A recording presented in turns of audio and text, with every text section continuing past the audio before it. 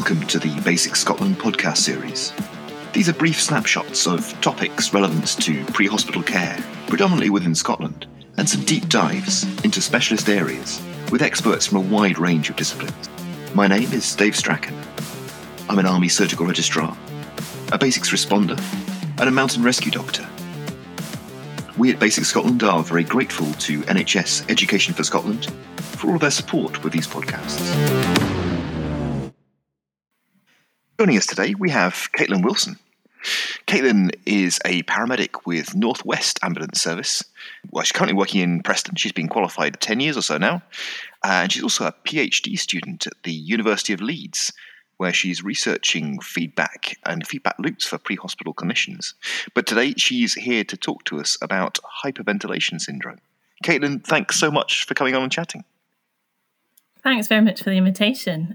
Like I said, I've never listened to a podcast before, so this is really exciting. Thanks for having me, Dave. I feel privileged to be sharing your first time. Let's dive into the meat of it. And what exactly is hyperventilation syndrome? What are we talking about here? So hyperventilation syndrome, the definition is breathing in excess of metabolic requirements, which involves a lot of big words. But we often use other terms to describe hyperventilation syndrome. So panic attack, anxiety attack, panic disorder, anxiety disorder, sometimes even dysfunctional breathing, and there's some guidelines associated with that, or even breathing pattern disorder. So I think colloquially, we probably call it a panic attack, and the public would probably understand that more. But in JR Calc, they use hyperventilation syndrome. So when I looked into this for my master's, that's kind of the terminology that I went with. Yeah, it does seem like there's quite a few shoehorned terms, and I guess like many things that have got lots of names, it probably means that we don't necessarily fully understand it. Is that fair? I think that's definitely fair to say, yeah. So there's a lot of different definitions around what that actually means, hyperventilation syndrome. And it was actually first mentioned in 1938, which is insane. Nearly 100 years ago, someone talked about hyperventilation syndrome. But essentially, the basic rhythm of breathing and respiration is controlled subconsciously. And I'm sure a lot of you know far more pathophysiology than I do, but it can be voluntarily overridden. And that, for example, could be due to anxiety. So that then causes kind of central stimulation of the respiratory centers, leading to an increased rate and depth of respiration. So I think that's probably the first thing that comes to mind when we think of hyperventilation, is this increased rate and increased depth of respiration. It's difficult to define a population at risk, but classically, what sort of person, if you can use that terminology, who gets hyperventilation syndrome? So when I looked into this as part of my master's, I looked into the diagnostic accuracy. So I did look at who got it, but I looked more into who did paramedics think had hyperventilation syndrome. And the ones where we were really good at spotting it was in the younger population. And when I say young, I mean kind of over 18, so still adults, but like 18 to 30-year-olds and primarily female. So anything outside of that, we need to treat a little bit more with caution when we think, oh, they're just having a panic attack. And it's kind of also that terminology around that I think we'll probably pick up on a bit later, is that actually this is a diagnosis. This is not, oh, it's just a panic attack. It's a valid presentation that we should be dealing with and should be dealing appropriately with. We've got an idea of who it is and what it is. We probably need to do the painful thing and dive into the physiology a little bit and just try and, at least for my surgical brain, unpick what it is that's happening inside that's precipitating this problem. So talk me through how we end up with hyperventilation occurring. Yeah, so I think it's firstly important to think about hyperventilation syndrome and focus on this excess of metabolic requirements. So we're talking about hyperventilation when the body doesn't need to be hyperventilating. So there are physical conditions that require hyperventilation. Exercise, for example, could be one of those. But we're talking about it when there's kind of no organic cause for this hyperventilation. So like I said before, what happens normally is we just automatically breathe. We don't have to really think about it. But that can be overridden altered or stopped. So, for example, if we go underwater when we're swimming, we hold our breath. So we can voluntarily override and stop breathing for a short time period. But in this case, it's anxiety that overrides it. So anxiety causes central stimulation of the medullary respiratory center, of the inspiratory area specifically. So we're stimulated to increase the rate and depth of respiration. That then results in faster elimination of carbon dioxide. So we're breathing faster, we're breathing more, we're breathing out more CO2. All the while, the body's CO2 production is staying at the same level. So those of you that are paying attention can probably realize that there's an imbalance there. We're exhaling more CO2 than we're producing. So we then have a decrease in alveolar and arterial CO2. And for those that like proper terminology, that's called hypocapnia. And hypocapnia, then, stay with me here, reduces the formation of hydrogen ions and bicarbonate ions. And that's called respiratory alkalosis. So in my clinical practice, I'm probably not going to remember all those different terms, but in essence, we are breathing faster and we are breathing at an increased depth, which is eliminating CO2 faster than we can produce it and is causing an imbalance and leads to a whole variety of signs and symptoms that I'm sure we'll go through in a bit. Yeah, I mean, I guess now's probably the point to hit those signs and symptoms, because that kind of leads us into some of the loops that folk end up in. So how do these people present? What do they look like?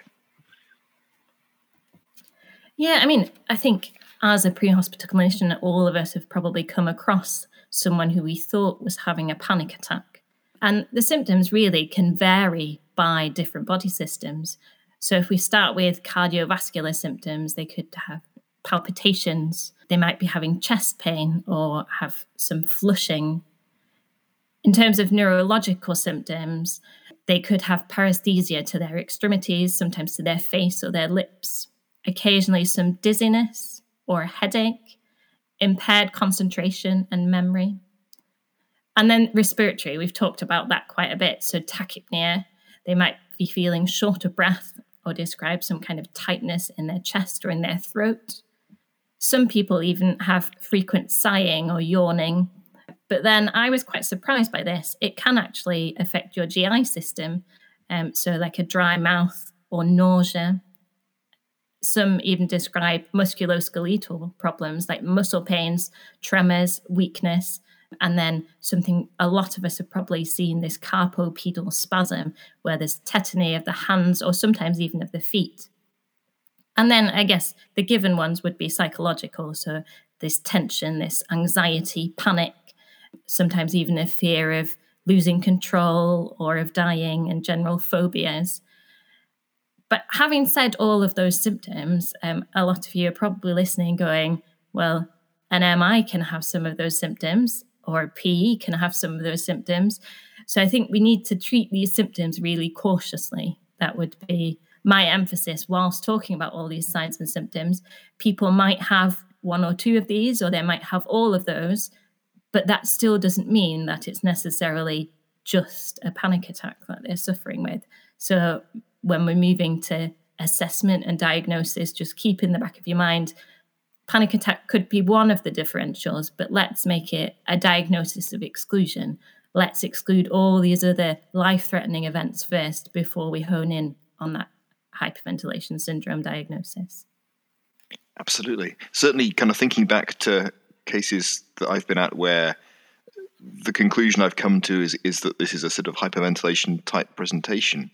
A lot of those features you describe come up, but I guess it's that almost air hunger that is the classic thing that comes forward in the absence of a clear driving factor.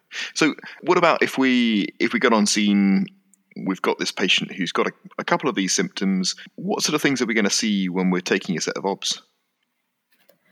Yeah, I think that's really important, is firstly to take those obs. So I've been a clinician for around 10 years now. And I think if we walk in thinking we know that it's a panic attack, we might be lulled into that kind of false sense of, well, do I really need to assess them?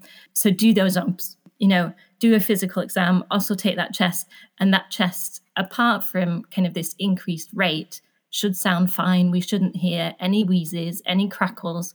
We shouldn't hear anything that leads us to think that there's a respiratory cause for this hyperventilation. Same with kind of basic observations. Respiratory rate should be elevated, but having said that, with some coaching, we should manage to get that respiratory rate down into a normal level. SpO2 should be absolutely fine. If anything, you might see kind of 99% or 100, you might see slightly increased SpO2, but certainly nothing under 94%. That would be indicative of an organic reason for this hyperventilation. Heart rate, again, should be within normal limits. Having said that, when someone's anxious, that can drive their heart rate up. So yeah, just calm that patient down, trying to remove that source of the anxiety, sometimes removing them out of whatever environment they're in, will hopefully help you get that heart rate down. Blood pressure, there's no organic reason for hyperventilation, then that blood pressure should be absolutely within normal limits for that patient. Obviously, if they normally have a low blood pressure, it might be low.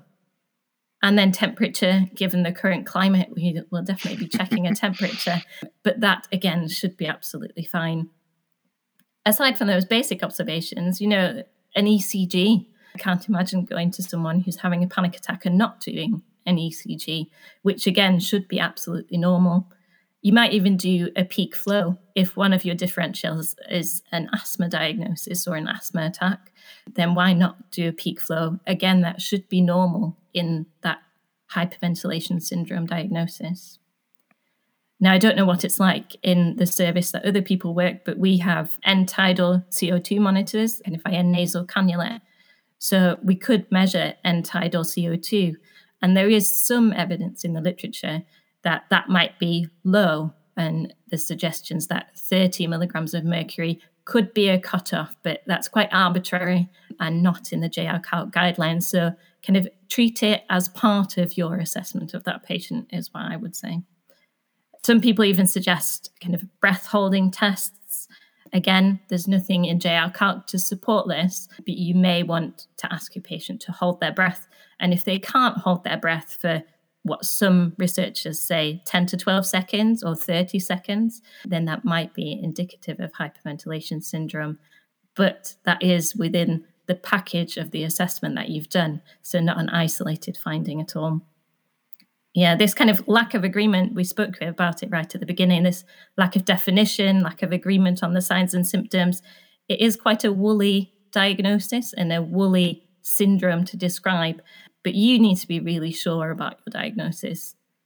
You can't have 4 or 5 differentials that you're still working on at the end of your assessment. You need to be really clear that the only possible explanation could be hyperventilation syndrome, in which case that's the one you go with. If it's just one of 5 or 6 differential diagnoses, then you probably need further assessment at the hospital for that patient. That's really interesting. And it strikes me, you mentioning end-tidal CO2, it's not something I would instinctively reach for. But I guess the flip side of that is that more and more where I'm seeing acutely sick patients, that's a really useful test. And I guess I've never used it before in the reverse sense of it being reassuring that I don't have a significant hypercapnia on my end-tidal CO2. And what I'm seeing is kind of metabolically in keeping with this being hyperventilation. Absolutely. And I think it reassures the patient as well, because one difficulty with these patients is that they're obviously anxious, and it can be somewhat, well, not exactly reassuring if the paramedic or the technician who's attending doesn't really do anything. So aside from the benefit of actually finding out whether they're hypocapnic or hypercapnic, even things like an ECG reassures the patient. You can read that ECG and talk through your findings or lack of findings, and that's reassuring to them and hopefully will help you calm them down.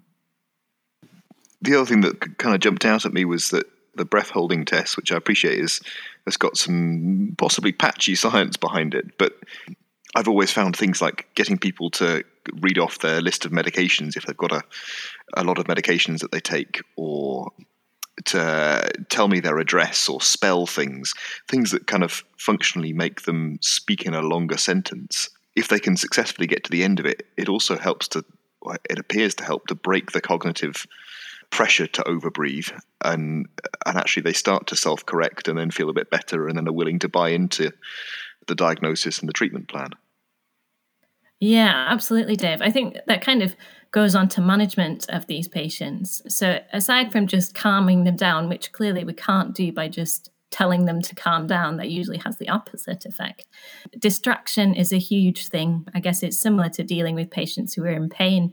If we can build up a good relationship with them and distract them, things that you were just saying about kind of speaking longer sentences, I've seen people asking patients to breathe in through their nose and out through their mouth, or mimicking their breathing. You know, the paramedic will breathe with the patient and get them to slowly breathe in and slowly breathe out. Holding your breath for 2 seconds in between each breath, that sometimes works.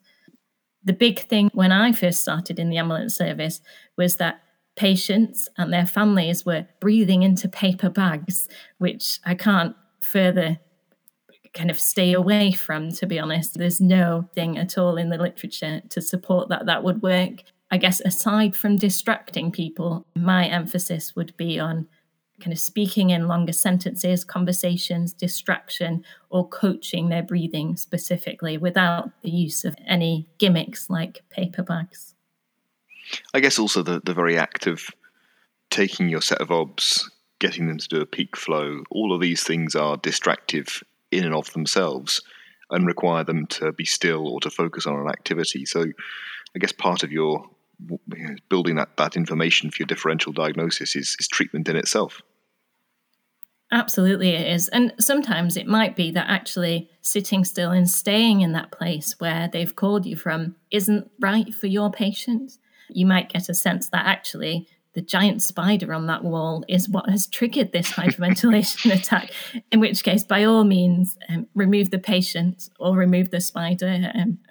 However confident you feel, I would definitely be removing the patient from the situation, and then start your observation somewhere else. A change of scenery or stepping outside kind of the four walls that we've all been in for far too long at the moment might just help them reset themselves.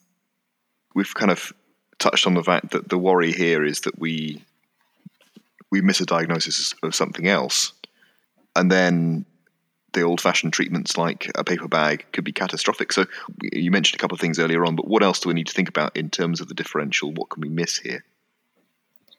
So I think the big ones are probably an MI or a P. And really, this is how I came into thinking about hyperventilation syndrome, is that regionally in the area that I started working in 10 years ago, the guidance was that anyone who is hyperventilating or who might be suffering from hyperventilation syndrome should be taken to the local emergency department. And it was at the time one of the few diagnoses that was kind of excluded from non-conveyance decisions or referrals to out-of-hours GPs. So that's the reason I've looked into it. And that was based on people missing things like myocardial infarction, angina, heart failure even. You know, you can have neurological reasons, stroke, vertigo, maybe even a traumatic head injury could cause you to hyperventilate. And then obviously kind of respiratory conditions, you know, COPD, asthma, a pneumothorax, a PE. You could, I guess, have pain if you've got a hernia or an ulcer, cholecystitis. You're going to be in pain. You're going to be hyperventilating. Even endocrine conditions like a DKA or kidney failure, all of those would be organic causes for hyperventilation syndrome. You could even have environmental causes, you know, altitude sickness, carbon monoxide poisoning. There's a whole range of diagnoses that these rather woolly signs and symptoms could fit under. So, I think the emphasis would be on excluding maybe not all of those, because some of them might not be appropriate. You know, you might be able to exclude them before you're even on scene, but most of them you're going to have to make a conscious effort to exclude. Why do I not think that this is pericarditis? Why do I not think it's a stroke? So one of the ways to do that is to have a list that you're working through. And also then when you're taking a history, you're going to ask the patient about their past medical history, which we would routinely do anyway, and specifically whether they've had previous episodes of hyperventilation syndrome.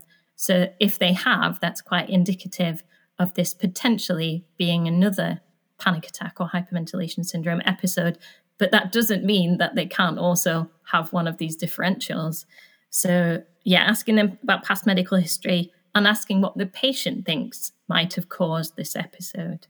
So they might be very familiar with their panic attack symptoms and they've had a situation that's triggered their anxiety, and they might know that they're having a panic attack or think they know they're having a panic attack.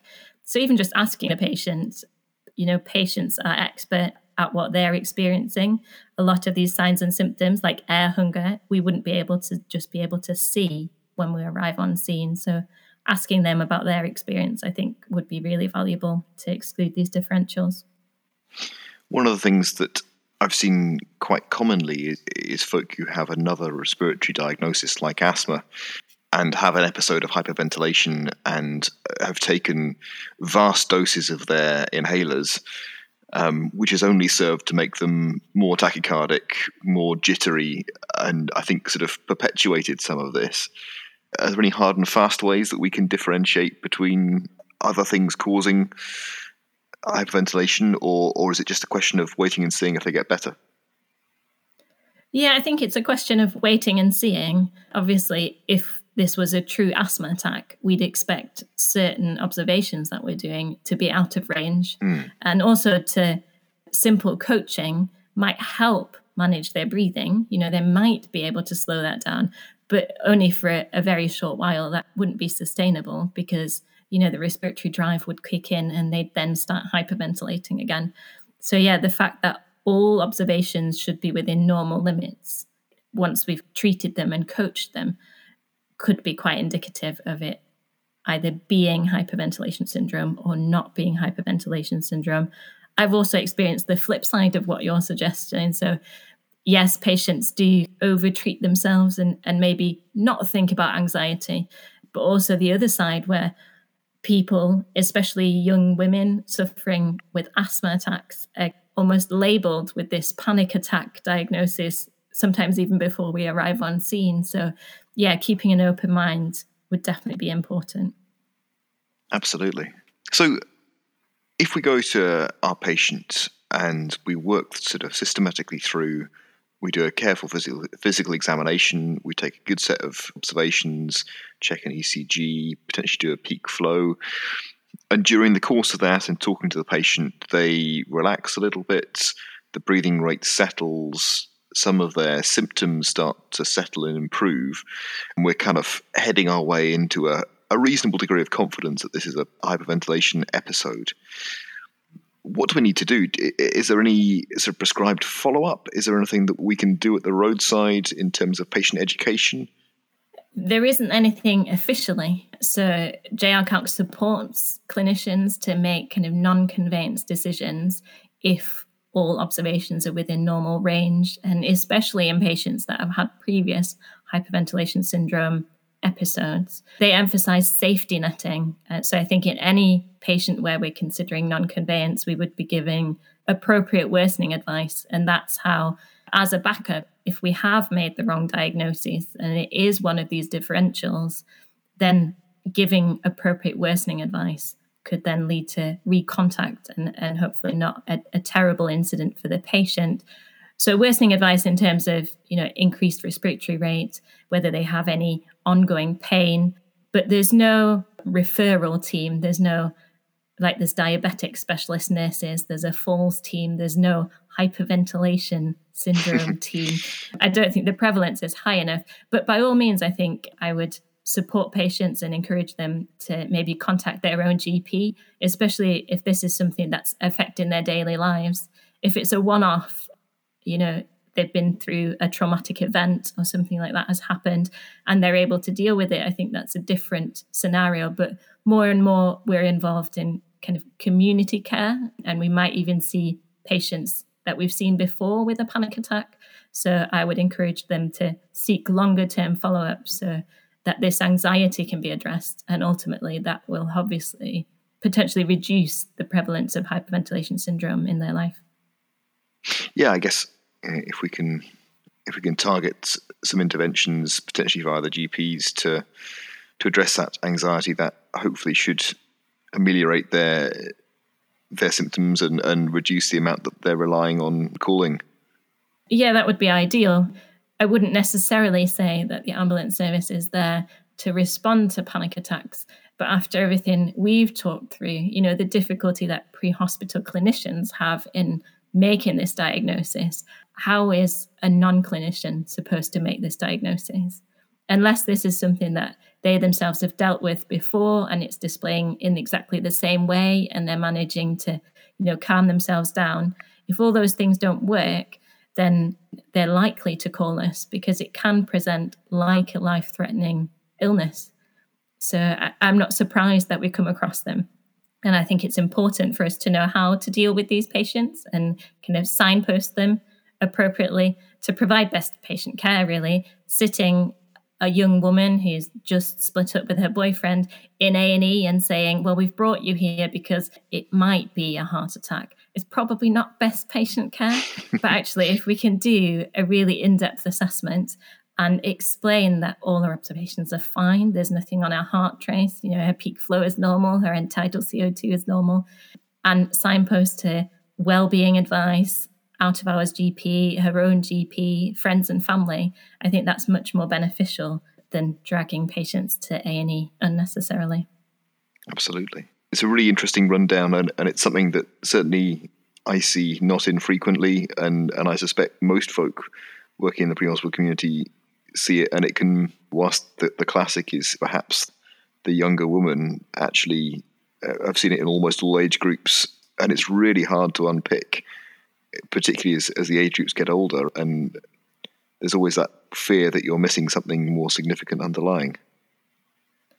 Absolutely. And many of the diagnoses we've talked about, these differentials, are more prevalent in the older population. When I started looking at the diagnostic accuracy for hyperventilation syndrome, it did decrease the older patients got. So we're slightly less sure about hyperventilation syndrome as patients get older. And I would certainly advise people to have a bit of a red flag as patients get older.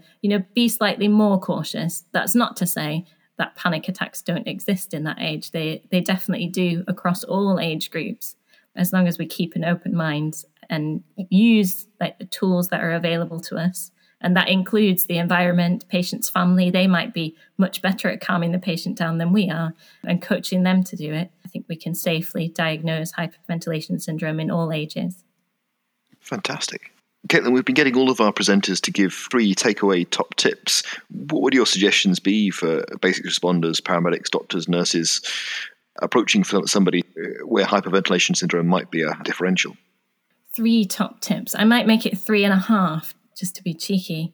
So the first one would definitely be to keep an open mind. So make hyperventilation syndrome a diagnosis of exclusion and exclude any differentials before you come away saying this is definitely hyperventilation syndrome. Secondly, would be to use your diagnostic tools and clinical judgment. So don't guess what your findings might be. They look like their peak flow is fine, isn't actually doing the peak flow. So conduct an in-depth assessment, including history taking, physical exam, and basic observations. And then the last one is what we were just talking about. So red flags to me would be an uncertainty in hyperventilation syndrome as a diagnosis, especially in older patients. And then the last 3.5 would be to emphasize safety netting, especially if you're making a diagnosis of hyperventilation syndrome. Fantastic. And yeah, always a good practice point if you're thinking about leaving somebody at home, making sure that safety net is robust and I guess pretty well documented. It will be the other bit of it. Absolutely, yeah. Good documentation and appropriate as well to whatever diagnosis you've made.